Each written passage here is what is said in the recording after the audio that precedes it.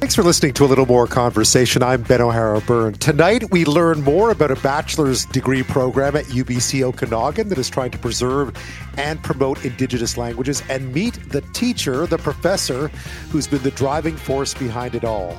Remember when you couldn't find an electric vehicle to buy anywhere? Well, now reports out of the U.S. say there's actually a bit of a glut. So how did that happen? We find out. And why are tiny trucks imported from Japan called K-trucks such a big hit in North America? Automotive writer Jay Kana joins us to explain. We meet a Toronto woman who is the proud owner of a Guinness World Record for having the largest toothbrush collection in the world. That's right, toothbrushes. How did it start? How did it grow? And what does she make of her sudden brush with fame? But first, protests continue near a Winnipeg-area landfill site as the families of two murdered Indigenous women and their supporters continue to fight for the search of another landfill where they believe the remains of their loved ones are. The province says it's too expensive, unsafe, with no guarantees of success. Ottawa hasn't stepped in yet. We meet the cousin of one of the women, Morgan Harris, to find out why they vow to continue their fight until they can give their loved ones a proper burial. Let's talk about what's happening outside of Winnipeg these days. A Manitoba judge has suggested the two sides in a landfill blockade try to reach a compromise. Dozens of protesters have blocked access to the Brady Road landfill to demand a search of a different landfill where the remains of two murdered Indigenous women are believed to be. The city is seeking a court injunction to end that blockade. The judge adjourned the hearing until tomorrow morning and has now asked the two sides to try to reach an agreement. This blockade all started about 6 days ago as a response to the Manitoba government's decision not to fund a search of the Prairie Green landfill north of Winnipeg, where the remains of Mercedes Miran and Morgan Harris are believed to be.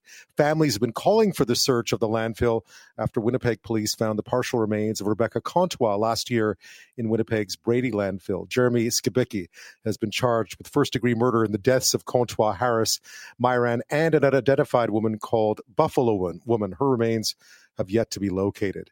Now, Manitoba's Premier Heather Stephenson pointed to a study saying the search would cost about $184 million, pose safety risks, and with no guarantee of success, but said if the federal government wants to proceed with a search of its own, it can. Now, this issue was part of what was talked about today as chiefs gathered in Halifax. They're calling on Ottawa to commit to fund a search of the landfill. Kathy Merrick is Grand Chief of the Assembly of Manitoba Chiefs, and she says because Ottawa funded a feasibility study into a possible search, it should commit to carrying out the work. Somebody's going to have to pick up those reins and ensure that that this work is done. Because if we're not doing the work, then we're saying it's okay to Canada to find Aboriginal women in the landfills, and it's okay to everybody. And that is so not right. That's Kathy Merrick, Grand Chief of the Assembly of Manitoba Chiefs. Crown Indigenous Relations Minister Mark Miller, the federal one, says the province's refusal to support a search makes arriving at a decision this summer logistically impossible because Ottawa doesn't have jurisdiction, but that their commitment is, quote, firm. Well, joining me now is Melissa Robinson, cousin of Morgan Harris. Melissa, thank you so much. Thank you. Tell me a bit about your cousin for listeners who don't know the story, don't know much about her. This is about a lot more than searching a landfill. This is about a family. Exactly. So Morgan is my first cousin. She is mother to 5 beautiful children, grandmother to one little girl named Willow. And it's important to us, and that's why we're standing our ground. She needs to be brought home. She needs to have a proper burial. Right, and what have you done? So the blockade started because the families absolutely want to see a search of this particular landfill. I'm not going to use the word blockade. I'm going to say that we're protesting. We're protesting to demand that they search the landfill. What did you make of, I read about it, the study that was done and the reasons why the province have said no. I know you were very disappointed in meetings. I think you met with the Premier. What was that discussion like and what were the reasons pointed out to you? Her reasoning was the risks involved. Yet in that feasibility study, the committee looked at everything from every angle and identified those risks and ways to go around it, to keep the people safe that would be involved in doing this. So I don't buy it for a second. I honestly believe it's just because she's cold and doesn't care about our Indigenous people. Yeah, I mean that is the context of this whole conversation too. There's a lot of history behind this one incident. I know for you it's about family, but there's a bigger question at play here as well, I believe. Mm-hmm. What would you like to see? Yeah, well, exactly. Yeah, what would that be? I mean, I think that was sort of a rhetorical question. Let me ask it again. The frustration, I think, is I know this has been going on for quite some time. So the idea to start the protests is new, and that clearly represented that something had come to a head as far as you and the other families were concerned. Absolutely.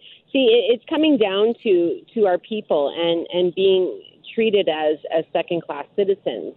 It shouldn't matter the color of your skin. It shouldn't matter of your background, and if it was anyone else, as we have seen from across the country, there has been landfill searches before.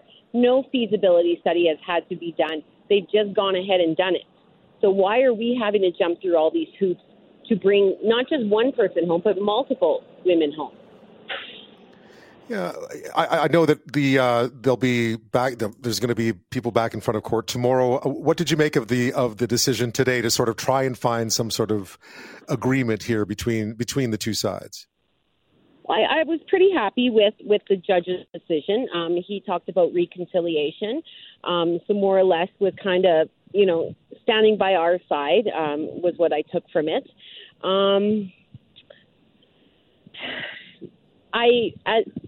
It's hard to say. I believe that they will go forth with an injunction, but again, we're not stopping anything. Brady Landfill is still open. They've still been operating. There is a secondary road that they could be using. I don't understand what the problem is with us having a peaceful protest. Right. And in this case, I've read that even if there is an injunction, you plan to continue this protest until that search is agreed to. 100%. We have been at, so we've named our encampment Camp Morgan after my cousin Morgan. And our First Nation Indigenous warriors who have overseen camp, been there 24/7, they have been there for 207 days now, since December 18th. So we're not just going to pack up and go now. We have a teepee resurrected there. We have a wigwam. We have a sacred fire burning. This is all very important to not just my family, but to everyone else that has stepped up.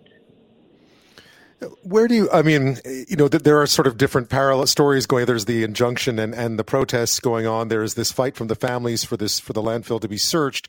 Is there a compromise that's short of searching the landfill? I guess there really isn't, right?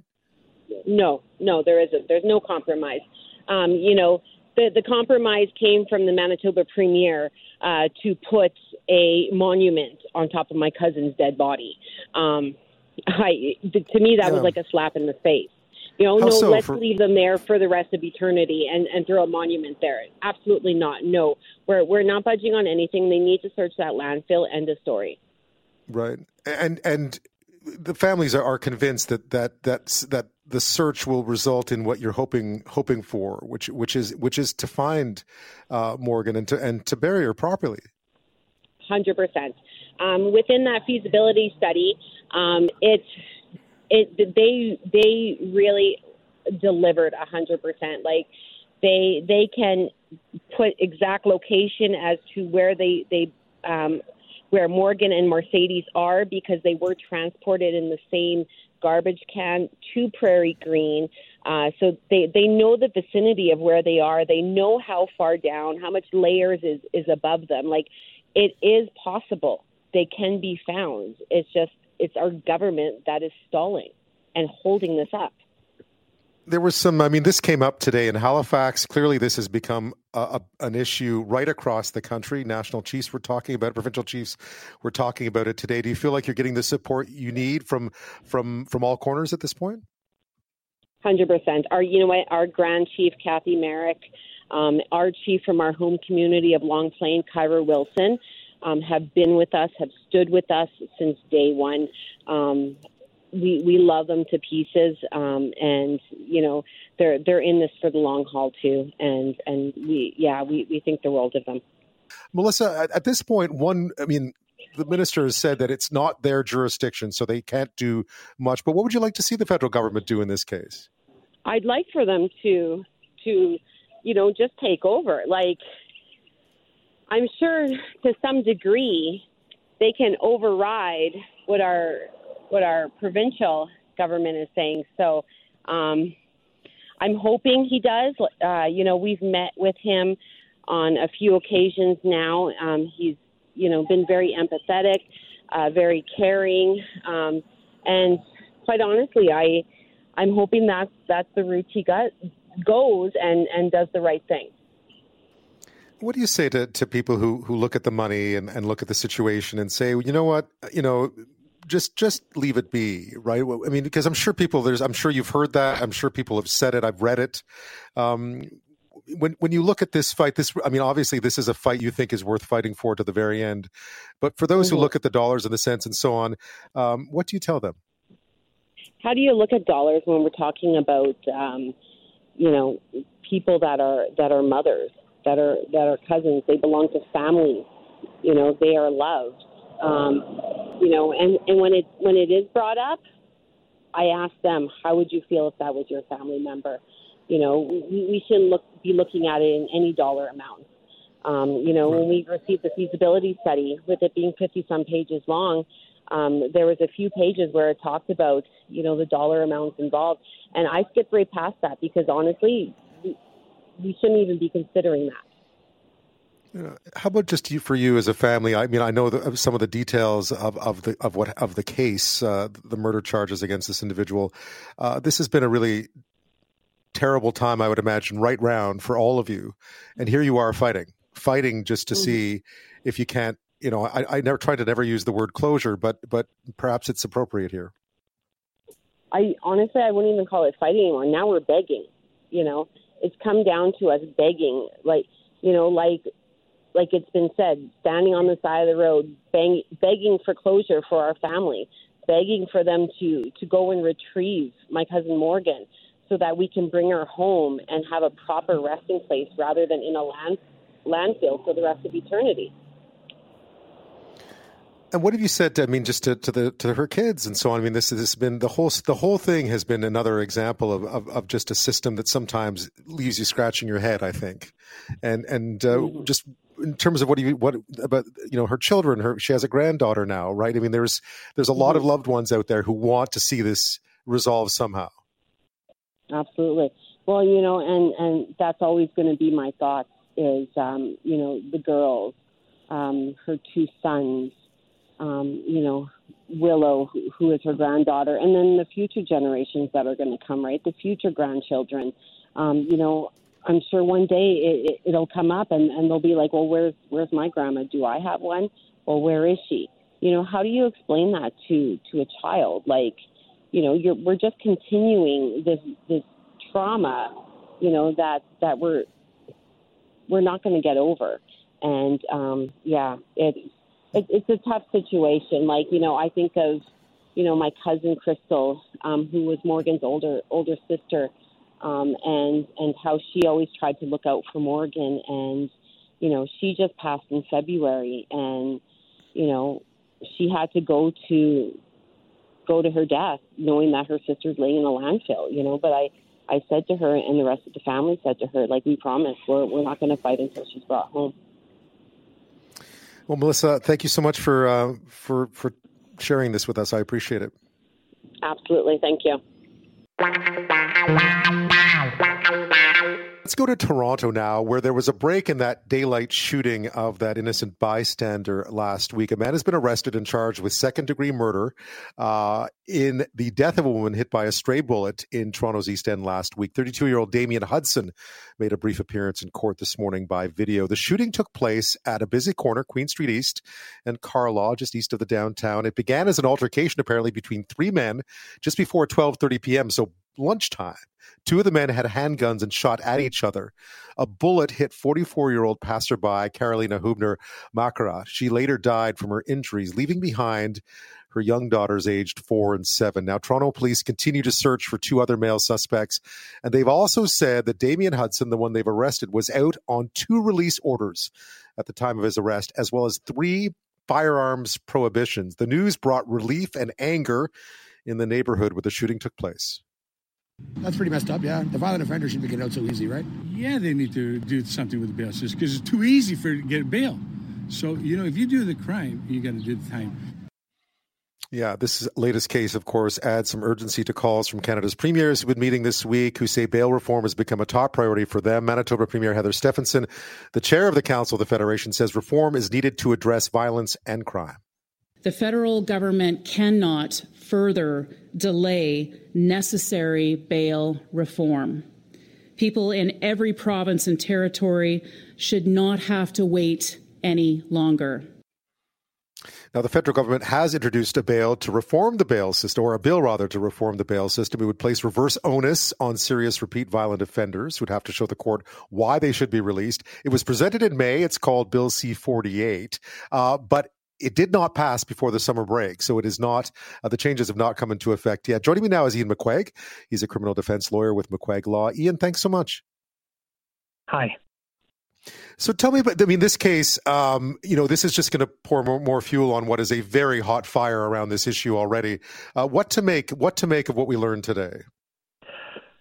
Well, first of all, you have to look at this as the whole story. And that context you played is very helpful. Number one, this is a person who, he did have a criminal record, but if you look back at the decision of his last conviction, the judge also notes that he had a lot of challenges growing up. His father died of cancer when he was 9. 2015, he was assailed and shot 5 times, struggled with PTSD. And then there's a long list of all the positive things he's accomplished while in jail, completing school, completing work. He's got the support of the community. And so you can't just say, he's a criminal record and that's it. Anyone who released him on bail would have also heard all those sort of positive things that were going on in this guy's life. But at the same time, he is arrested by what I see. He's arrested in April or March last year. He's not released on bail until August. That means that he has sat in jail waiting for his disclosure, waiting to be able to hire a lawyer, waiting for the Crown to be in a position to move the matter forward and set a trial date. And he's probably sat there long enough that even if he were convicted, he's already served a complete sentence. Our justice system is so underfunded. And then so when you hear these premiers saying bail reform can't wait, what really can't wait is they need to properly fund our justice system. He should have had his matter addressed, completed, and then he wouldn't have been on bail anymore. Right. So looking at the problem from a different perspective, again, every time this happens and you look at, clearly the victim in this case, it's going to cause a lot of people to stand up and say the system is broken. And that's what we're hearing already. And the way you explain it, of course, is that where is it broken is perhaps because if there were firearms prohibitions here, obviously they weren't being enforced. I guess what you're saying is that the system is not able to keep tabs on the people it perhaps should be keeping tabs on, even when they're out. Well, right. And remember that when you are convicted of a criminal offense, the state can intervene in your life and they can enforce treatment on you in to some extent. They can put conditions on you. They can restrict your liberty. But when he's in jail for 6 months as a presumed innocent person, he's basically just warehoused there with no programming, no intervention, no support, until eventually we just have to decide, it's time we let you go, right? So all of this pretrial custody is essentially a waste it's a wasted opportunity where the Crown, if he was in custody after being convicted, he would be offered some programming, some support. He would hopefully be rehabilitated to some extent. But pretrial custody, none of that happens, right? And then we let him out just because we have to, because we don't have the capacity to actually hear his matter, to let him make full answer in defense. He might not be guilty of these things he was on bail for. There's a real possibility that. And he's still just the accused. He's just the accused in this case as well. I mean, herein lies the issue. I think people, every time one of these episodes happen, this is the second one now in about a week and a half in Toronto, people are angry about this. There is this perception that there is a revolving door. But obviously, within the criminal justice system, no one has a crystal ball to know who is what offender. And you just mentioned the background of this particular person.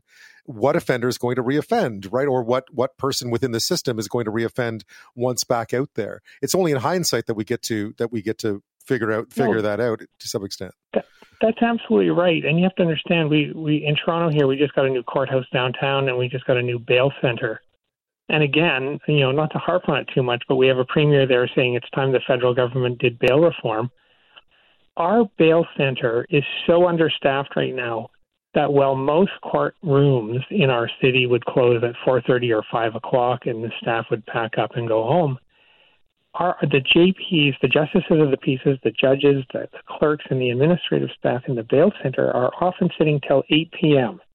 They're so understaffed, they're so under-resourced, and that's the people who are making the risk assessments in all cases about whether someone's released, whether someone's detained.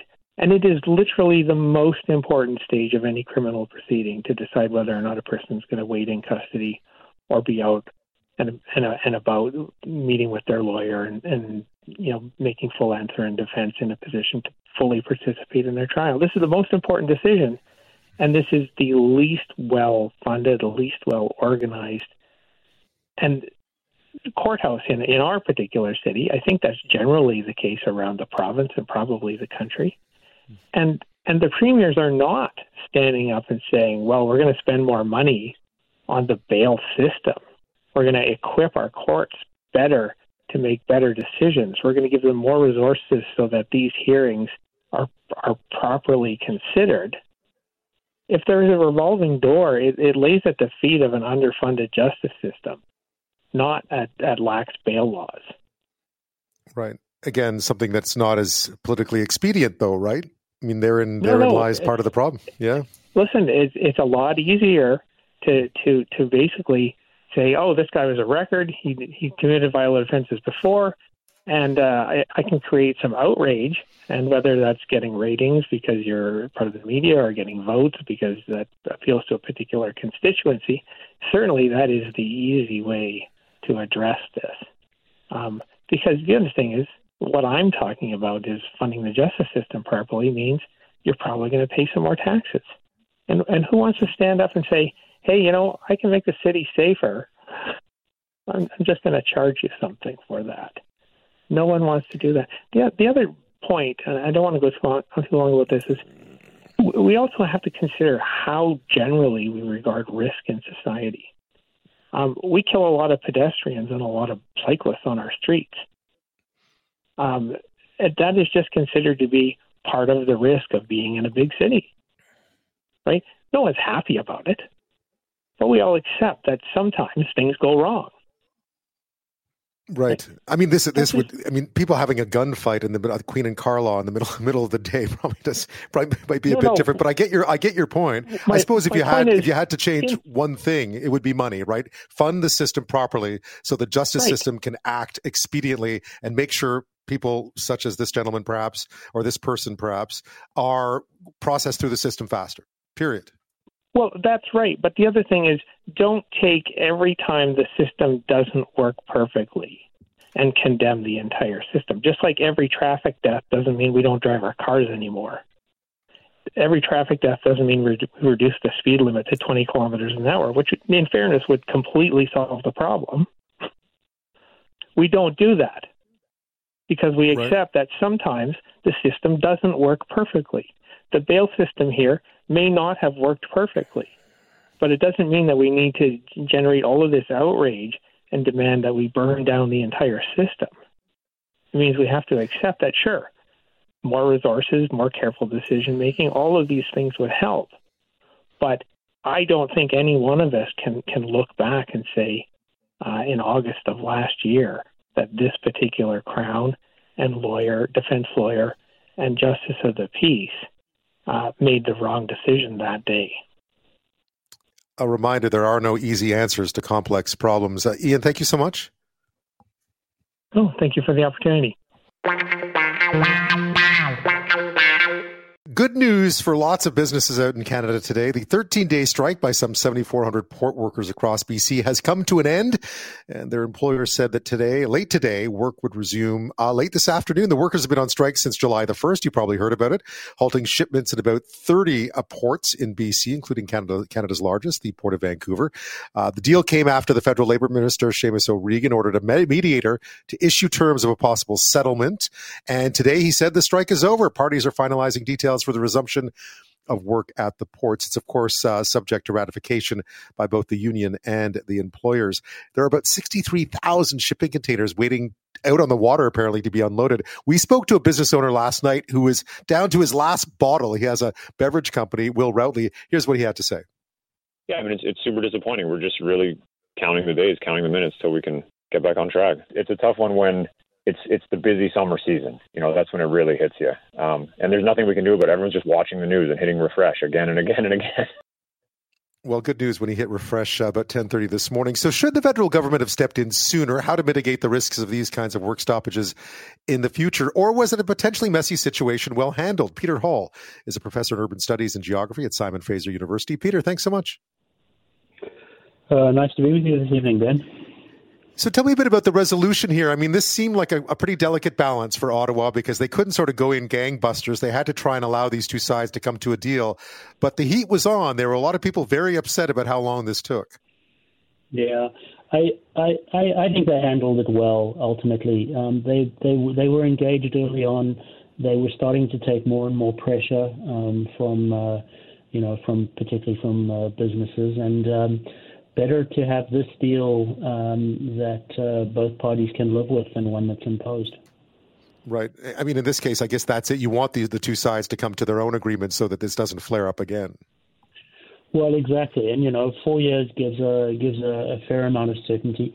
There's some difficult long-term issues for the industry, and hopefully there's something in the fine print of the detail of the deal about how they can, look at some of those more kind of long-term issues around skills and so on. Right. I mean, I guess we'll find out the details. I know one of the big concerns was automation, obviously, for jobs and with port expansion and so on. A lot of talk this week, though, about, I guess this harkens back a bit to blockades and so on, about critical infrastructure and how we should treat it. Is this a situation where, such as these 7,400 workers, should it be an essential service? I mean, that's a big step, but people were making some pretty loud arguments about that this week. Yeah, I think the beverage bottler who is going to lose product is one of the small category, and they really are a small number of folks, a small category of folks who had direct, real, measurable losses from this. The vast majority of the impact of this kind of disruption, it's inconvenient. It causes disruption to the normal way of doing things, but it doesn't destroy the value. And that's I think a crucial thing. If you've got a beverage and you need to get it in a bottle and you don't have any bottles, that's a real loss of value. But if you're buying a new kitchen sink, you can wait 3 months for the next kitchen sink. It's not pleasant, it's not convenient, but it's not the end of the world. So I think that the kind of more modest approach of the federal government was appropriate here. Right. And because this is part of a bigger picture, right? I mean, we think of each of these disputes and we look at them each through their individual lens. But there is a lot of labor negotiations going on in this country right now. The government's involved in a fair few, and they just have to watch out where I guess they have to set a precedent and figure out how they're going to navigate this situation broadly. Yeah, I mean, I think that's right.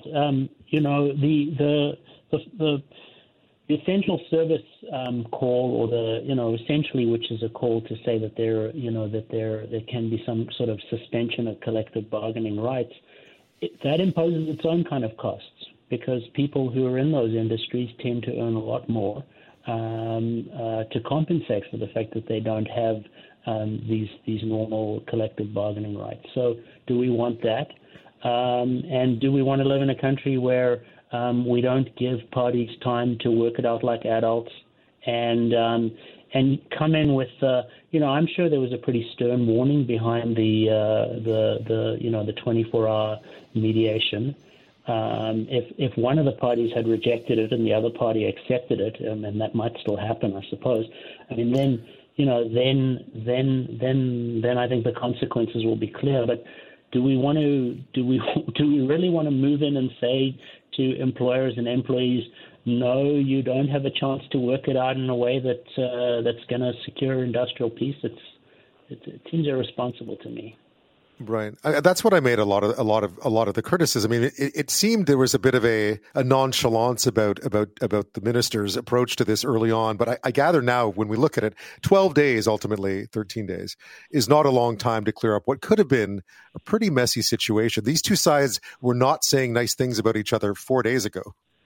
Well, that's right. And it's cleared up for the next 4 years. And one of the things that I think the parties should really think about, and maybe even the federal government should think about, is once everyone gets back to work, once the backlog is cleared, spend a bit of time to take a step back and think about how the industry is going to deal with automation. This is not the only industry on the coast here that is struggling to find skills. We've certainly got that in BC Ferries. We know that the procurement contracts for for C-SPAN are taking in a lot of the skills that are also needed on these terminals. So, let's take a while to look at those issues and come up with a long-term solution. But saber rattling isn't going to get us there. No. Well, Peter, thank you so much for your insight on this. I appreciate it. Oh, you're welcome. Have a good evening. I think it was about a year ago, or maybe even more recently, if anyone wanted an electric vehicle, forget it. You couldn't find one anywhere. And then I was reading this week, this article out of the U.S., that there's now been a bit of a glut in the U.S. of EVs. Now, not every EV, but certain EVs. Not enough buyers, apparently. Cox Automotive experts highlighted the swelling EV inventories during a recent mid-year industry review for journalists and stakeholders. EV sales, which account for about 6.5% of the U.S. auto market so far this year, are expected to surpass 1 million units for the first time. That's the good news. In fact, they found that 51% of consumers in the U.S. are now considering either a new or used EV, and that's way up from 2021. But the stock has gone up 350% this year to more than 92,000 units. And that's a 92-day supply, 3 months basically, nearly twice the industry average. So what exactly is going on? To talk about that and much more, Jay Kana is back with us. He's an automotive and travel writer. Jay, thanks so much. Welcome back. Oh, Ben, it's so good to hear your voice again. Good. It's been like a few weeks. It has been. I heard you took a big road trip while you were away. Today was day one, and I drove from Mississauga to Sault Ste. Marie, so it's about 8 hours, and going kayaking tomorrow and Saturday, and a little bit of Sunday before I head back home. And it's summer; it's road trip season, and I used a gasoline car, which is a good segue. Right. As one perhaps would on a longer trip like that, given the infrastructure, the EV infrastructure in this country so far, at least. So tell me about this article, because it was interesting. The headline was obviously an attention grabber, right? EV glut or whatever it was. But this is a pretty specific issue because I gather a lot of different car makers are putting their EVs on the market. Not everyone wants them, or they're expensive. And I guess but is that exactly what's going on, or is it even stranger than that? Two-pronged approach from what I've heard and seen. You're bang on with the first one. It is expensive. No, everything's expensive now. It's eggs, it's raw materials if you want to redo your basement by yourself, and it's cars, and it's batteries. So price is a big fear factor. And the second thing is transition. nobody likes change. Even though it is being positioned as for the better, it's too drastic of a step. It's like quitting smoking right now instead of researching what will my behavior changes be like, what symptoms will I have? And thankfully there's hybrids, which are a good, stepping stone to go from gas to alternative to fully electric.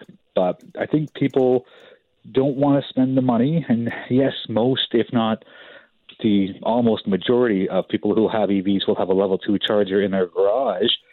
But public charging sucks. Full stop. And right. That's a bit of a turn. And I guess there's also, it's a supply and demand issue. On the supply side, a lot of automotive makers, I guess they've solved some of their supply chain issues, or there's just been a lot of these in the pipeline, and all of a sudden they're hitting the market. Now, Tesla is not involved in this, by the way, because they sell direct to consumers, so this wasn't involved in the research. But what kind of EVs are out there that people aren't buying right now?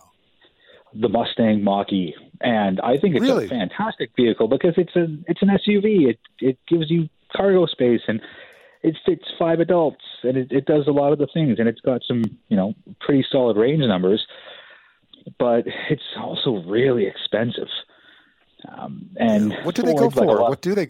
I remember when it came out with the price, but it's really how high is it?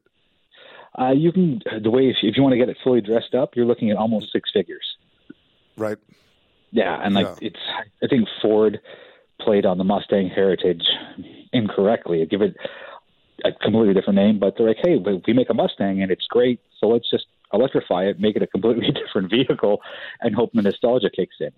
But back to the nearly 1 million sold that you mentioned a couple of minutes ago. Yeah, that's good and great. Manufacturers that made EVs in 2021, 2022 saw this big influx of attention. And they're like, all right, let's just go all in and make a ton of these things. And it's not really their fault because it's a new thing. And you don't have any previous sales sheets to go off of or any other track records or any other metrics. Like, people like this stuff. It's different. Let's just dump as much of our resources as we can into making them. And, well, nothing can really change, right? What are the odds of things changing? Well, here we are, Ben, and things have changed. Yeah. What could the outcome of this be? Could it be lower prices? Normally when there's a supply and demand issue, if the supply is heavy and the demand is growing but not high enough, prices come down. What could we see here? Because I gather a lot of these companies, and it's mostly those high-end EVs that we're talking about, right? The expensive ones, the BMWs and so on. But what could happen here, do you think, to those? I guess one of two things: either the car makers say, maybe we'll take a step back, or let's lower the price and make them more attractive. It's going to have to be the price thing, because with the mandates coming in for 2030, 2035, 2040, for a gradually stepped transition to full EV, I don't think anyone can hit Control Z and undo the EV-ness, if you will, of their strategy. Every day these cars are on dealer lots, they're losing money, they're depreciating. And I think consumers will play the waiting game, because some of them genuinely do want the EVs, but they're like, well, knock off $10,000 and you got a deal. And no one's going to say yes to that now, but you got a car sitting on a lot for 90, 120, 150 days collecting dust, and something's got to give. And right now, price is the only thing that can give. Like, you can't say, oh, well, I'll send this back to the factory, put on a free sunroof for you, and then bring it back, and then you'll take it.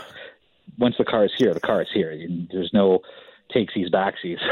It's a cute way to say it. Like, the car's on the lot, the color, the spec, the trim, right? And there's a buyer for every car, says the salesperson's motto. Cut that price, knock off 5% a month or whatever it is until you can get the keys handed over and that car off the lot. But you bring up a really interesting point. A lot of these vehicles are brand new. People have never seen them before. They don't know much about them. They can read sort of the reviews from people like yourself and so on, but they don't know anyone who owns one. There's a lot of sort of trust to be put into it. And if you're going to part with, $80,000, that's an awful lot of trust to put into a vehicle that you don't really know much about. And that's it. And in a lot of cases, the gasoline version is very similarly priced. So do you go with, well, I know that the gas version will get me 500 kilometers in distance, and it takes, 4 or 5 minutes to refill a full tank of gas, as opposed to, well, if I could find a public charging space that actually works, it'll take half an hour. So a lot of the unknowns, a lot of the time, it's change, and people don't generally accept change smoothly or quickly, for that matter, and nor should they. Do your digging, find out if it's right for you, and sometimes people will buy an EV or some alternate fuel vehicle if their neighbor, their buddy, their colleague, somebody in their circle has one. They're like, oh yeah, this is a great thing. You should try it out. You should consider buying one. That's easier than, like you said, reading reviews and watching videos, because, well, that's fine for someone you don't know, but you get, a lot of reassurance from people in your circle, and I think it helps in the buying cycle. Yeah. And I guess Tesla's sort of found a slight way, by being first on the block, Tesla's sort of found a way around that, since generally someone perhaps who has one, right? Or you've seen enough of them around to get an idea of what they're all about. Well, exactly, right? There's their charging network alone would be a dominant reason why people will lean towards Tesla, because it's huge, it's massive, it works almost all the time, as opposed to what we have for non-Teslas. And it's interesting because some of the manufacturers have started teaming up with Tesla and saying, can we use your charging network? And Tesla's like, well, sure you can. Here's the price, and off you go. And that little investment, a lot of investment up front, will help these manufacturers sell EVs a lot quicker. It's got a 10-foot bed. I can put racks, I can put lumber. You can do anything with them. The sides fold down. It's a dually. It's a 5-speed turbo diesel. It gets almost 30 miles to the gallon. Yeah, that was a proud owner of a Japanese mini truck called a K-Truck. That's from a news report out of Hawaii. They're very popular, and as one article put it, just as tiny homes are taking America by storm, now tiny trucks made in Japan are becoming increasingly popular too. They're about 11 feet long and less than 7 feet high, and they evolved from 3-wheel trucks based on motorcycles after the Second World War. There's a whole bunch of different ones. They're not expensive. You do have to import them from Japan, I believe, and the rules around that vary depending whether you're here or in the U.S. Jay Kana, automotive writer and travel writer, is with us this half hour talking cars. I love this story about these mini trucks because I've actually seen a few of them around, but what really I thought was great about them is that they're really popular in rural America. So they're places where back in the day people would not buy Japanese vehicles, right? But these ones are super popular because they're so convenient and so cheap to run. The smallest vehicle that's somewhat functional now is a Ford Maverick or a Hyundai Santa Cruz, both expensive small pickup trucks. But when you compare it to the K-Car, K-Car can do everything you need it to in those farming areas, or if you have big property and you need something small to get into the backwoods or whatever difficult to get into spot that you need a set of wheels for, this K-Truck does it, and it does it so well. They're I mean, first of all, they're right-hand drive, which in of itself, to think of people sort of driving around rural Alberta in a right-hand drive little Japanese truck is I mean, but you can see why it makes sense. But you need to, one of the things I found interesting is in America, it's a 25-year import law. Here, I think it's 15, but they're being imported. These are used vehicles being imported from Japan. They're so easy to fix because they're so small and there's hardly any parts compared to even, like I said, the Ford Maverick, even a Ford Ranger. Smaller footprint, and I think at a $5,000 cost, even if you sink $5,000 into getting it fixed or repaired or upgraded to the way you want it to, it's still a heck of a bargain compared to buying a new truck or even a used truck, regardless of the size. It's complete usefulness. Wow. Yeah, I mean, and I've seen more of them. They're actually deceptively large. I mean, in the sense that they can carry a lot of stuff. I know, and that it's a little puzzling. And shout out to the engineers for these K-Trucks for doing such a bang-up job in small footprint, big functionality. All right, and it's just having the right amount of vehicle. Like I think at least half the people who drive pickup trucks don't use them for pickup truck-esque things. They're not towing, they're not hauling. They just don't like a minivan or they don't like an SUV, but they want to be higher up. And it's puzzling. I'm not quite sure I understand the mentality behind it, but people like trucks. People love trucks. Trucks are all over the place.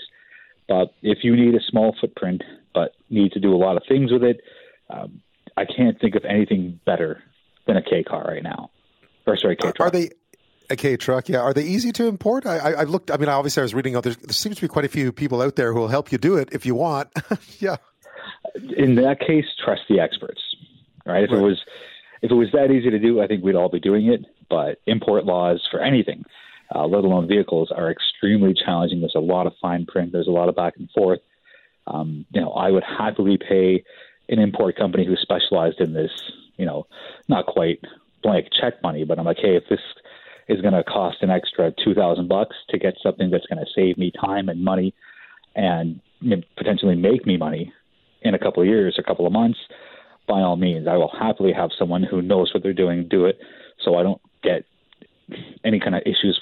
When the truck lands, I go, oh, Jay, did you know that you have to do this, this, and this, and it's an extra X amount of dollars. Right. Well, Jay, thank you as always. Have a great road trip. Thank you. Well, let's head to Kyiv right now. NATO leaders wrapped up their talks in nearby Lithuania yesterday and started to head off. As they did, there were attacks on the Ukrainian capital again last night. Another reminder that only one country whose leader was there as a guest, as a matter of fact, is truly in the middle of a war right now. Ukrainian anti-aircraft units engaged attacking drones for the third consecutive night in and around Kyiv. Now, that you think that would mitigate the problem, right? It doesn't. It triggers fires, falling debris in several areas, and at least one person was killed by that debris when those drones are taken out. It came as Ukraine got some of what it was looking for from NATO leaders, but certainly not everything. Ahead of the summit, they were looking for a more substantial timeline for joining the alliance rather than some vague promise of someday becoming a NATO member. It was backed by some, including some in Eastern Europe, but other big countries, the US, Germany, amongst them, were reluctant to really make those concrete commitments while that war is still going on. And it was the cautious approach that won out. But there's also some other stuff. They got some promises of more weaponry. They got some training promises from Canada. We'll be training officer cadets in this country, in Quebec City or near Quebec City, or Quebec generally, not Petawawa, but in Saint-Jean-sur-Richelieu, I believe. The alliance is also now hosting something called a NATO-Ukraine Council, where Kyiv gets a seat at the table with all other NATO members and partners. So some progress, but not everything they wanted. And here we are. I mean, the war has been grinding on now for more than 500 days. And I thought it was time we got some insight from what it's like on the streets of Kyiv. To help us do that is Canadian Michael Bociurkiw, who I knew when I used to report from Ukraine back 9 years ago now. He's global affairs analyst and a senior fellow now at the Atlantic Council. Mike, thanks so much. Welcome back. Pleasure to be with you. Just the reaction in Kyiv, I would imagine that expectations were both high and there was skepticism as this NATO summit began. It's over now. What's been the reaction on the ground there? Yeah, well, I think people have learned to keep expectations low. I think that, of course, everyone here in public opinion polls back me up on this, want Ukraine to become a member of NATO. The polls are overwhelmingly in favor of that, backing President Zelensky. And of course, there's also big support for joining the EU. That's something that's been, on the table here for quite some time. I think people are still coming to grips with what happened because it was a bit confusing, Ben. I mean, on the one hand, President Zelensky showed up in Vilnius very angry and, ready to argue. And then I think they managed to talk him away from the cliff a little bit, Biden and others. And he sounded a lot more diplomatic at the end.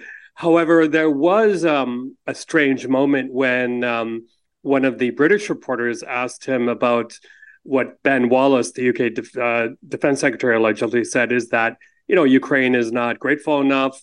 They look at these arms deliveries as like an Amazon delivery service. Right. So that threw Zelensky off quite a bit. I think what that may do is kind of change the tone of the way the administration is speaking, because they need to realize as well that there is fatigue, not only happening here, but elsewhere in the world. There are other emergencies, other priorities, economic stress in many, many places, climate stress. So these are all competing demands for any, state purse, whether in Ottawa, Washington, or whatever. But I think at the end of the day, the real overwhelming sense I'm getting here is people just want this war to end, and they want it to end soon because they're getting really tired of it. So that's the main thing. They will come around to understanding why Ukraine can't become a member of NATO right now, because, of course, it would put 30 or so member states in direct military conflict with Russia. So I think Zelensky is coming back to Ukraine that is understanding what happened. But the main thing will be to bring an end to this war. And how that happens, we still don't know. Yeah, I mean, I've covered a NATO summit before. These are like every other summit; they're political affairs, and it felt like Vladimir Zelensky went in there, sort of expressing the frustration of what he's hearing on the ground and his own frustration with the pace of aid and so on. Even though the aid has been substantial, obviously over the last year and a half, but clearly, I mean, you sense that frustration from them that within Ukraine, the way they think this war will come to an end quickly is to put more pressure on Russia, not to sort of hedge bets, right? Yeah, well, the pressure will have to be, I mean, either way, however it ended up in Vilnius, Russia would have played it their way. Right. But I think what's really going to be really, really important here is for Ukrainians to get most everything they're asking for. But that is really going to include longer range missiles. And they can't get those F-16 jets soon enough. An announcement did come out of Vilnius that Ukrainian pilots will be trained on the F-16s in Eastern European countries. So that's really, really good news. Hopefully that will speed it up, because what's needed here is the full envelope. So you have the tanks, you have the armored vehicles, you have the air defense systems, and then you have the jets for air cover. And then, the experts say that's when Ukraine can really put its counteroffensive into play. The other thing I got to mention being here, Ben, is just the toll on the economy. I mean, I haven't been to Kyiv for a few months now. I would have thought that by now things would have bounced back, but it's still very, very much a capital city on induced coma. Lots of places closed. You can really tell the lack of foreigners here. Places basically have to close, bars, restaurants at 9 or 10. I see a lot of places for rent. And, kind of anecdotally from small, medium-sized business owners, a lot of them are saying, we can go on maybe another year or so, but that's going to be it. So it's good that these recovery conferences are coming. The one that was held in London, Canada was represented there. But I think there's also going to have to be done some thinking a few blocks from here, where the presidential administration is, on how to bring the war to an end or to some kind of conclusion. That'll eventually happen at some negotiating table, perhaps in Turkey. And people are also questioning whether Ukraine might reduce its goals. What I mean by that is maybe not saying victory only means reclaiming Crimea as well, because a lot of military experts say that's a really tall order to aim for. So we'll see. Right now, it's really, really important for the West to keep supplying Ukraine. They can't have a day or two without enough ammunition, things like that. That's only going to give the Russians an advantage. Yeah, when we saw it happen, we both saw it happen in eastern Ukraine. The toll of war, the toll of conflict plays out on the streets, on the main street, right? You see everything start to disappear. Businesses pack up. People run out of patience with the pace of this. And one would always expect that to happen in Kyiv too, unfortunately. I mean, I know we talk to people and it's more bustling than you'd expect, but you had more attacks last night, right? I mean, that threat is always there as well. We did. And sadly, it was what happened. It was another wave of Iranian-built drones, the so-called Shahed drones. And what tends to happen, the Ukrainians have become very good at shooting them down. But then you have this explosive debris coming down, and it struck an apartment building. I believe there was one death, some injuries. And this one happened a bit earlier than usual, about 1 o'clock in the morning, but it's very disruptive to people's sleep. I popped my head out the window. I'm not supposed to do that, but I saw other people at their windows, and you're supposed to take shelter. There was also a bit of a controversy here not long ago where there was quite a heavy attack of drones and missiles, and people, at least one family, tried to get into a bomb shelter. It was locked. So that caused a controversy between the city administration and the national government. But these are horrible things to happen. It's also psychological warfare. It's very, very tough on people. There was one other thing, by the way, Ben, I heard yesterday. I was at a meeting of the East Europe Foundation, which is doing fantastic work here. For example, building bomb shelters for schools. There was a comment made yesterday about where will Ukraine end up demographically after the war. As you know, millions of people fled, including a lot to Canada. Pre-war, the population was maybe 40 million or so.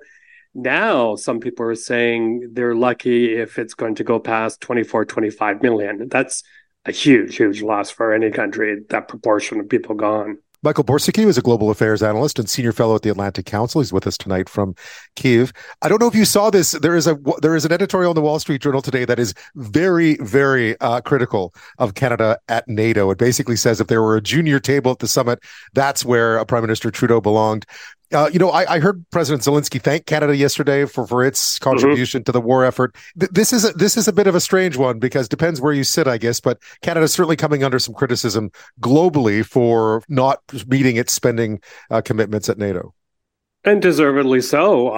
I tweeted that a few days ago, where Canada is, a little bit over 1% or so. 1.3-ish. Yeah, 1.3 is spent on military, where it should be close to 2%. And hey, Ottawa, if you're listening, we have an Arctic frontier, and it's something that is not only in the crosshairs of Russia, but also big time China. So it's really time that we upped our game there.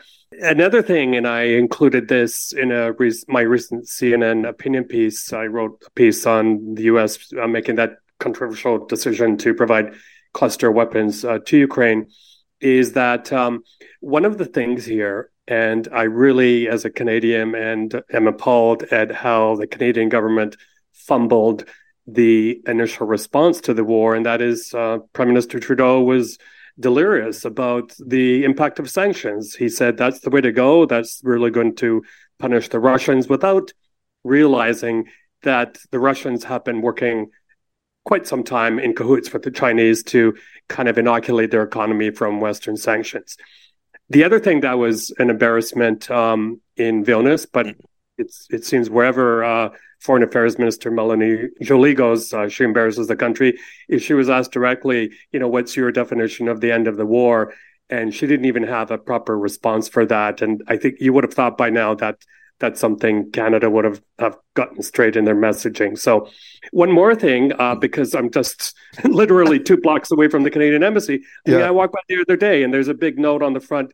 Sorry, we're close to Canadian consular services. So if you're a Canadian, if you're a Canadian in trouble here in Kyiv, good luck. You have to phone a certain phone number. A lot of the services are now still being done out of Warsaw. And in fairness, they cohabitate a building with the Australians. The Australians have not reopened their embassy. Canada sort of did. But I think it's time to follow Turkey, Portugal, and other countries and fully staff that embassy. It's about time. Yeah, it feels like oftentimes there just isn't a plan. I mean, that's what it boils down to. It's sort of all kind of reactionary. Michael, one of the things I remember vividly is all the interviews that you gave 9 years ago Monday with the downing of MH17. And it's a real reminder, 298 people killed when that flight from Amsterdam to Kuala Lumpur was shot down by a surface-to-air missile over rebel-held territory in eastern Ukraine. A reminder that the real tragedies of this war and the indiscriminate killing of this war began a long time ago, began 9 years ago, even more. Yeah, absolutely. And you're right, 298, including passengers and crew. The Netherlands took a big hit. I was there recently, and it's very much on people's minds. They say this is a tragedy that touches pretty much every family in the Netherlands, Australians as well. And this was the biggest single death toll from the war, if we look at it starting from 2014, of so many foreigners. Since that time, sadly, and I don't mean to sound negative all the time, but I think little has happened in terms of improving aviation safety, what are procedures for flying in or around conflict zones, especially if they happen quickly, which they tend to do. Then the other thing is there's a very big feeling that the wheels of justice are turning very slowly. there's that M817, but there's also, remember, PS752, the Ukrainian airliner that was shot down over Tehran. A lot of Canadians on there. So at least with the M817 case in the Netherlands at The Hague, there were originally 4 suspects. One was let off, but 3 were convicted. They're believed to be either in Russia or in Russian-occupied territory. There is a concern that they will never see a day behind bars. But I like to remind people that folks get careless over time. And they may, go to the Maldives to go sun themselves, transit through a country which is a signatory to this, and then get picked up. And the other thing, Ben, by the way, just anecdotally, when I was in London, I spoke to an official from the Foreign Affairs Office about this process of seizing Russian assets. That seems to be going slowly as well. But he brought up an interesting point. He said, a lot of these guys who have been sanctions, oligarchs or whoever, or people in Putin's circle, they're in their 60s or so. And do they want to, live the rest of their lives under such a threat of being arrested and, having their property taken away? So he said that maybe in time they will become in a mood for a deal where, yes, they will hand over their assets in return for a light sentencing or maybe another passport somewhere. So I thought that was very interesting too. So that could give people some hope too. Michael, as always, thank you so much. Most welcome. My pleasure. Well, Haskell Halt, in Jay's Quistile, Limptum Mental Stiapen, Palailtum Hulach, the Ticosil. Hello, my name is Richard Armstrong. I'm a member of the 7 bands of the Okanagan Nation, and welcome to our territory. Yeah, it's amazing when you listen to Indigenous languages in this country, how rich they are. We have this incredible body of languages in this country that were nearly disappeared and have been making a revival of late. And it is a really rich part of this land's heritage, these languages that have existed for centuries and centuries and centuries and beyond. That was Richard Armstrong, as he said, member of the 7 bands of the Okanagan Nation, saying welcome to our territory and I'm hoping to pronounce this properly because I've been trying this. Syilx is the Okanagan Nation. The language, I believe, is in Syilxan, but I don't think I got that right. Someone is about to correct me in a few seconds here, so we should be good. But it's all part of welcoming UBC's Okanagan campus's announcement a while back that they have a bachelor in the Syilxan language fluency at the university. The campus is, of course, located on the territory of the Syilx Okanagan Nation, and it is the first university in the country to offer a bachelor's degree in Indigenous language fluency. It was created in collaboration with the Nicola Valley Institute of Technology and the Okanagan Center. It's designed to work closely with the community to provide a comprehensive and high-quality education in the language spoken by the nation, and, of course, to promote new fluent speakers. I was reading that there weren't a lot of speakers until recently under the age of 50, so a language that needs to not only be promoted but also preserved. I believe this was the sound of the first 8 graduates of the program getting the first ever bachelor's degree from the program just recently.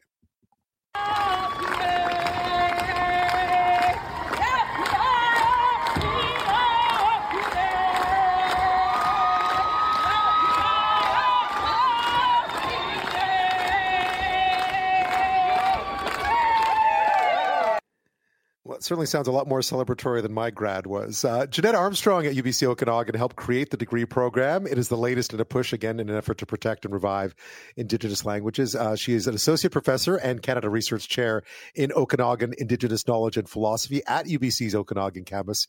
And she joins me now. Jeannette, thank you so much for your time. Hello, good evening.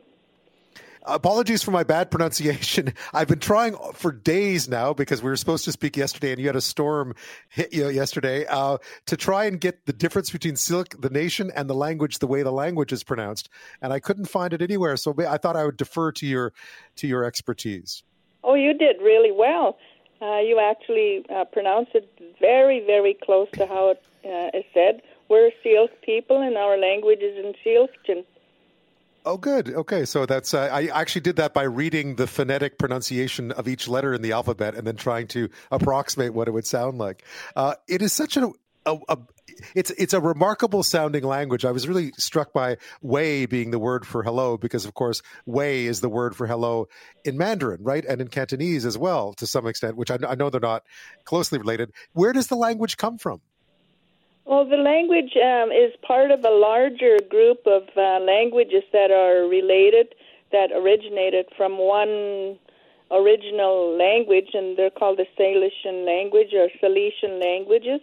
And there's 25, as I understand, here in the interior of British Columbia and Washington State and Idaho and Montana, and of course in half of British Columbia and out to the Vancouver Island, the Straits Salishan. Tell me a bit about the inspiration for setting up this degree program. I know it was recommended. It was one of the recommendations of the Truth and Reconciliation Commission to go ahead with these sorts of programs. But tell me a bit about how this one came about. And it is the first, I gather, in the country to offer a bachelor's degree, at least in fluency. That's right. One of the reasons that I worked at the time with the Indigenous Adult Higher Learning Association, which is an association of Indigenous-controlled and governed adult learning centers in the province. And so there's about 30 or 40 of those in the province, and they deliver programs that are relevant to their own communities. And so an Alkin Center was one of them. And I was at the time working half-time there and half-time at UBC, and spent a lot of time with other institutes, other of the IALA institutions, and worked together with the First Nation Education Steering Committee that represents the political voice in advanced education and in, elementary education and middle school education, the voice of the chiefs to the government of the province of British Columbia, and they asked for a way to be able to bring the program into the public post-secondary institutions. So we worked together with a number of other public institutions to develop a framework that was approved by the Ministry of Advanced Education in BC. So that framework is a framework that can work in any one of the public institutions now that can, that want to deliver a bachelor's degree that allows for adult students, to go into the program and through the 4 years focus mainly on learning the language, learning the structure of the language, learning to speak the language, as well as the knowledge in the different areas that any language can be brought to in terms of the way that academic disciplines are situated in a university. How has the interest been so far, and who's signing up? Who's taking an interest in learning? We have 7 communities, communities here in the Syilx Nation on the Canadian side of the border, and quite a few on the Washington State side, because half of the Syilxton speaking people are in the Colville Confederated Tribe, and so we do have a cohort there in the Colville Confederated Tribe as well. And so they're signing up, and we have I think we have over 100 students signed up in the different levels: first year, second year, third year, and fourth year.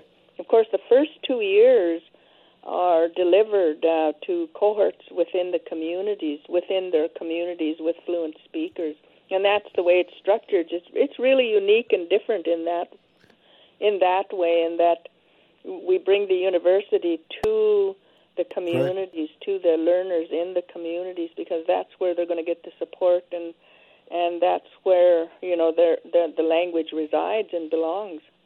Yeah, so much easier. I mean, I've taken languages in classroom settings in the past, and it's tough to learn a language in a classroom. It's much easier to learn it if you're immersed in it, especially one that, one where that it's not something you will have heard many times before. If you're just learning it if you're just hearing and learning it for the first time.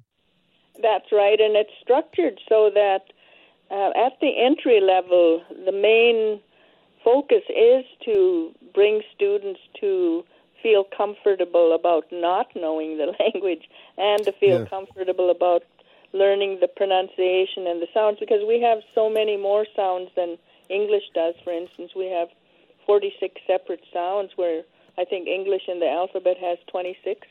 Mm-hmm. And so some of the sounds are very, very foreign and different if you have not spoken it, or even if you've heard it, it's still, you have to find the places in your mouth and in your throat, to be able to make the sounds. And so that takes a lot of work and a lot of patience. And so the 4 years is really necessary for students to be able to accomplish, the proficiency levels and also the fluency levels. Fluency being, the fluency being able to use it in any context that you would use English in, for instance. Yeah, and that's a tall order in a 4-year program. Even in a 4-year program with a lot of immersion, that's challenging as well. When people who've taken it, are they from? I mean, the interest in it must be pretty high, right? But it is a challenging. It sounds like a challenging program. It is. In some ways, it's challenging, but I've heard from the students that it's really transforming. In a number of ways. One, it is cohort-driven, meaning that every class is a cohort that is encouraged to become helpers of each other. And so, to be able to do their homework together, to be able to speak together in smaller groups in the learning situation, and to be able to provide the kind of friendship that develops through cohort learning. And so every class is a cohort, and they move upward as a cohort from the first year certificate program to the second year diploma, and they do that as I said as a part of the community delivery. Some of it is virtual, and some of it is in person. So the courses most of the courses are hybrid in that way, so that it provides some differences in the access to the course.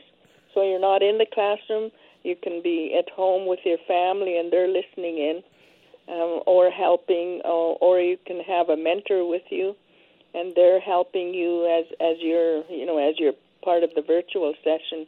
And we also bring fluent speaker mentors in person when they're together, and so there's different kinds of ways, and we also take them out on the land to learn in the context of the kinds of things that Syilx people do. We pick berries, we dig roots, we go fishing. And so a lot of the courses in the spring months and in the early fall months are spent outdoors, and everybody loves that. I mean, it's learning to use the words properly. Yeah. Jeannette Armstrong is with us this half hour from UBC's Okanagan campus. We're talking about a program that she's had a big hand in helping create, the first of its kind in the country. It's a bachelor's degree in Indigenous language fluency, the Syilx Okanagan Nation, or it's Insilxin, which I'll try to get right again, language fluency. We've been talking about the students, how it's done. It's very immersive. It's very about taking people out into the community and hearing it firsthand and so on. Jeannette, it must be really nice for you to hear people sort of speaking the language again, because I was reading earlier that for a while there, very few people under the age of 50 spoke it anymore. And now you're seeing you're going to hear the language in the hallways, so to speak. That's right. It's really exciting to the elder members of our community to be able to sit with them and converse. And I myself, it's very emotional to hear even the third year, second year students engaging with each other and engaging with the elders that are fluent, and I just would the model itself, I think, is a model that can be used by any public institution, and it needs to be done. Our languages are in danger in so many places. And I think, the public post-secondary institutions really are, responsible for providing education that that can help reconcile and repair some of the damages that public education and residential school education help to eradicate some of the languages. So for me, it is really an important step in bringing health and bringing wellness back to our people and coming through that trauma. And you can really see the difference that it has made in those students, the confidence they have and the healing that they've gone through just through being able to acquire what is theirs. Their right to their language is protected. And so that, I think, is something that, for me, I'd like everybody in Canada to hear about and celebrate and, find ways to do something similar in their public institutions. And it's really important that adults be engaged, because even if you have it in the schools, like in the elementary school or the middle school, it's not sustainable because you don't have people at home speaking it. You don't have adults using it. And in this particular process, the adults also have, in their fourth year, an opportunity to do internships in their communities, to develop, to work and to develop a way in which they can deliver and contribute to language learning in their communities. And they also have a capstone project in their fourth year that they can engage in to do more research and to develop products that can be utilized in the communities, whether it's in the daycare or whether it's in the in the band-operated schools or in the public schools. So there's so many ways that it's contributing to revitalize language, and I think that's really an important part of it, that it gives back to the community the ability to be able to move forward through adults, and because it is credited in the public institutions, then they're eligible for scholarships, and they're eligible for funding that will help them pay the tuition, and that will help them, and it's sustainable because they're full-time students, and the full-time student is learning every day of the week, which is very different than like a small little program that you're looking at maybe an hour a week or something like that, or a camp maybe once a year or something. Well, Jeannette, very, very different, very intensive, and it works. Thank you so much for sharing that with us. I did learn to count. I think Nax Asil Kachis Mus Chilkst. I was trying to do that today. It wasn't working That's really so well. Good, Ben. Well, Jeannette, thank you so much for your time tonight. I really appreciate it. Okay, thank you so much for this interview. I think it's an important one. Hey, kids, want to have teeth that shine? Then do what I do to mine. Open up. Learn to brush with little strokes at the gum line. Up and down, back and front, not across. And after brushing, rinse them. Then pull down between with dental floss. Every day you must protect them, or else cavities will wreck them.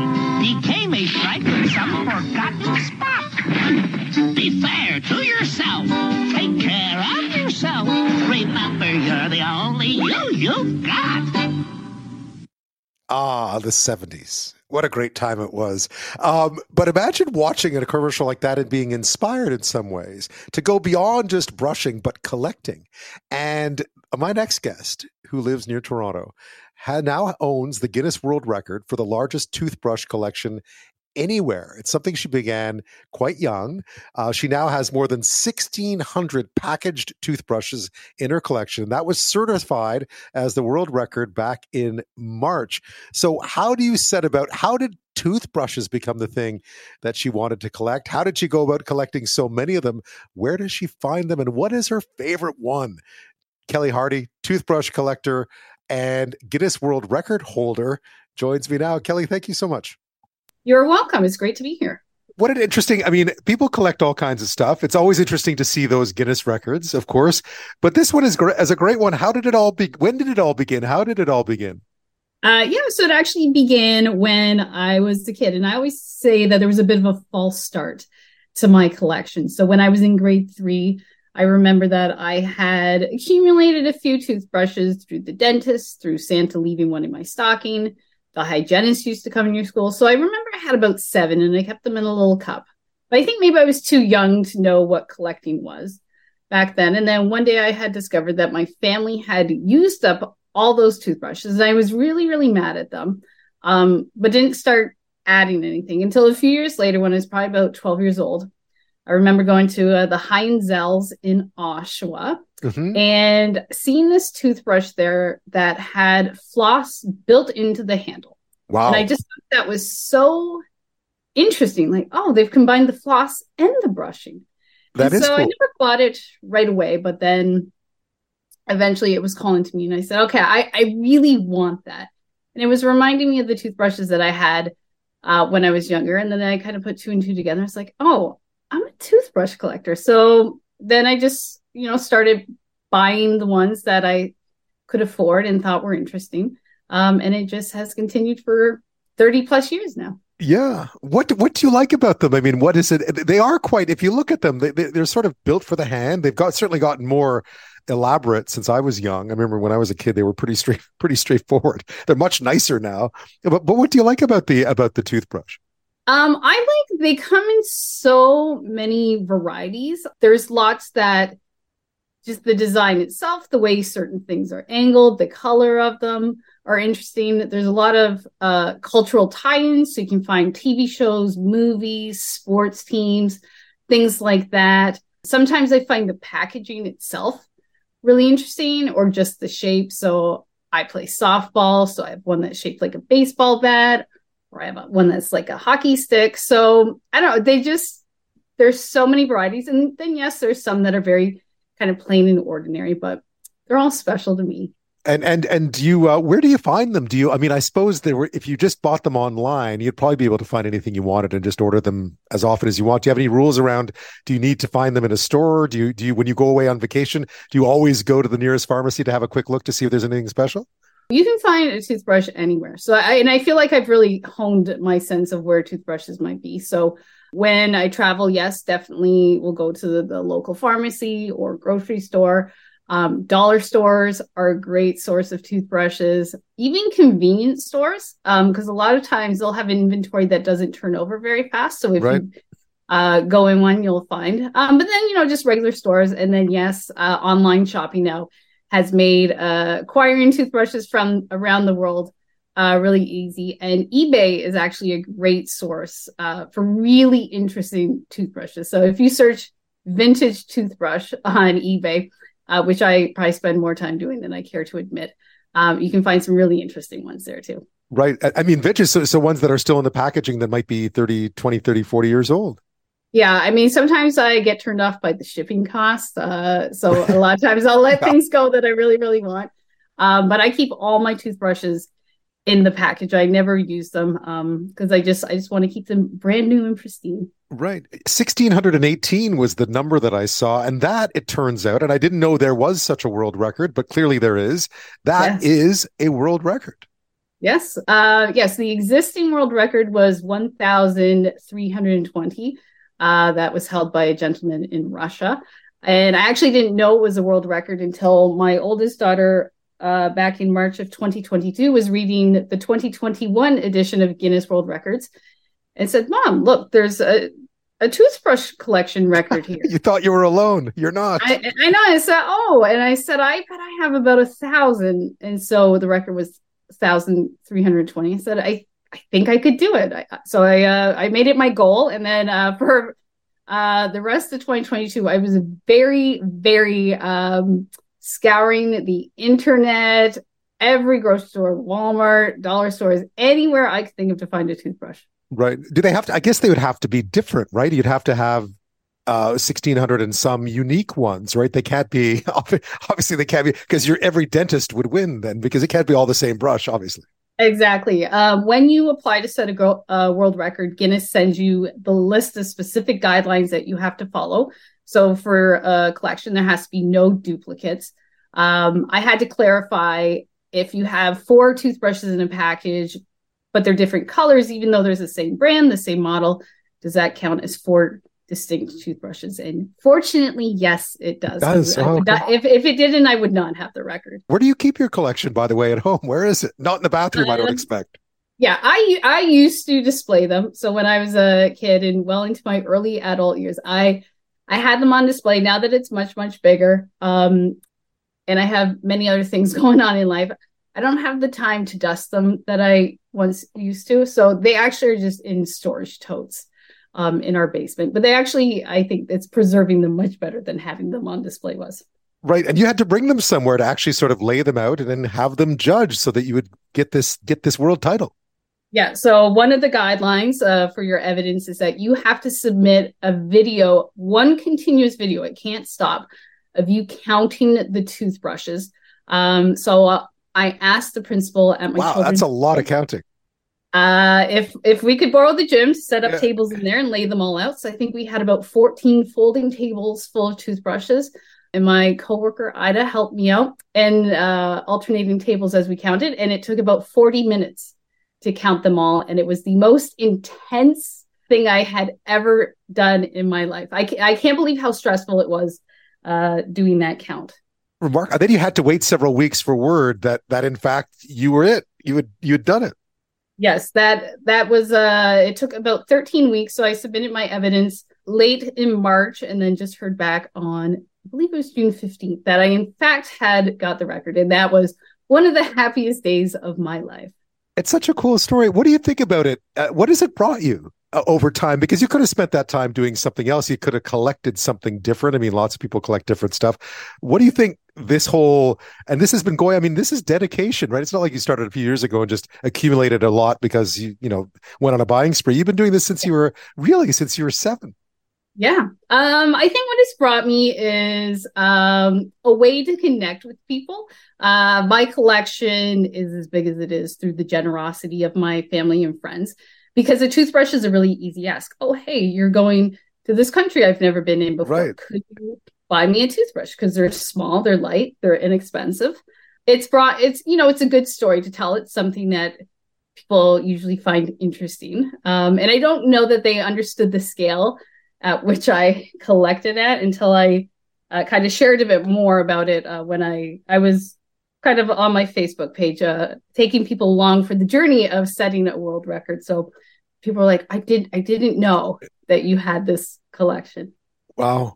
Everyone must know when they go away to look for you, though, to look around. I mean, you sort of have this army now of friends and family who can go out and do this for you. It's great.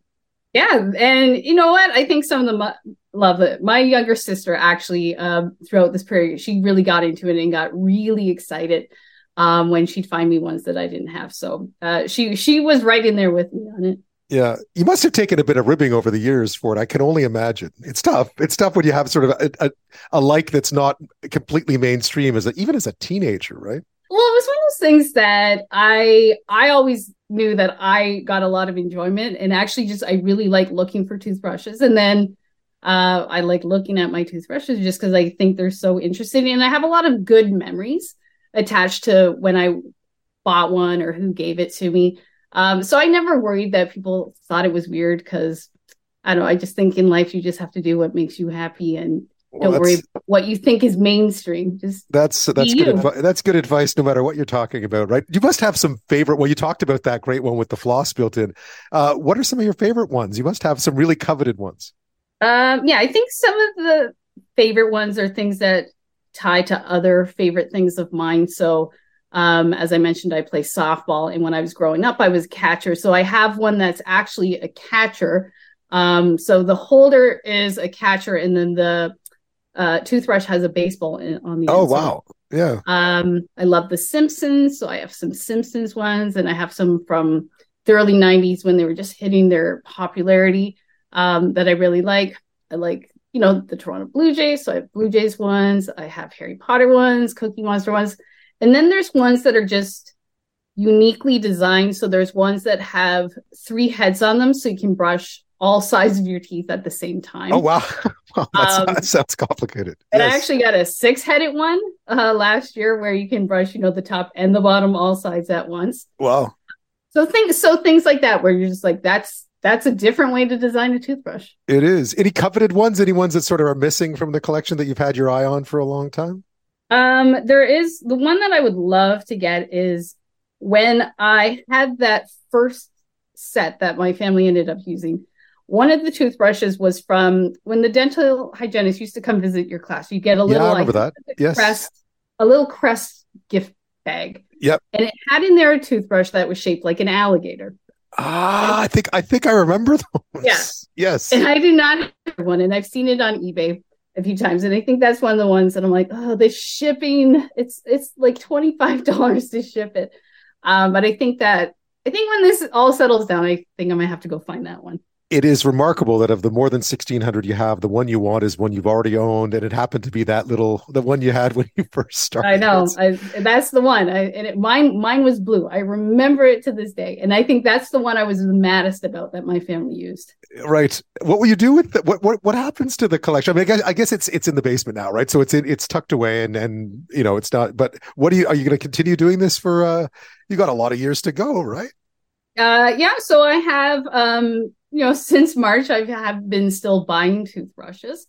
I think what I picked up the pace trying to set up the world record, but in doing that, I kind of remembered how much fun it was for me to do it. So I'm still out there looking. And right now I feel like I have kind of pulled everything out of the market that's currently available commercially. So I have to do the things like eBay and curate it a bit more. But in the long run, it will be up to, I think I'll hold on to it for the rest of my life.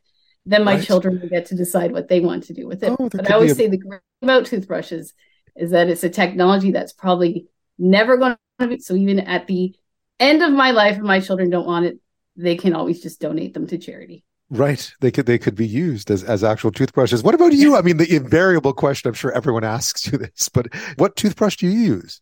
I know. And it's always a very boring answer. And it's always been just the one that my dentist gives me.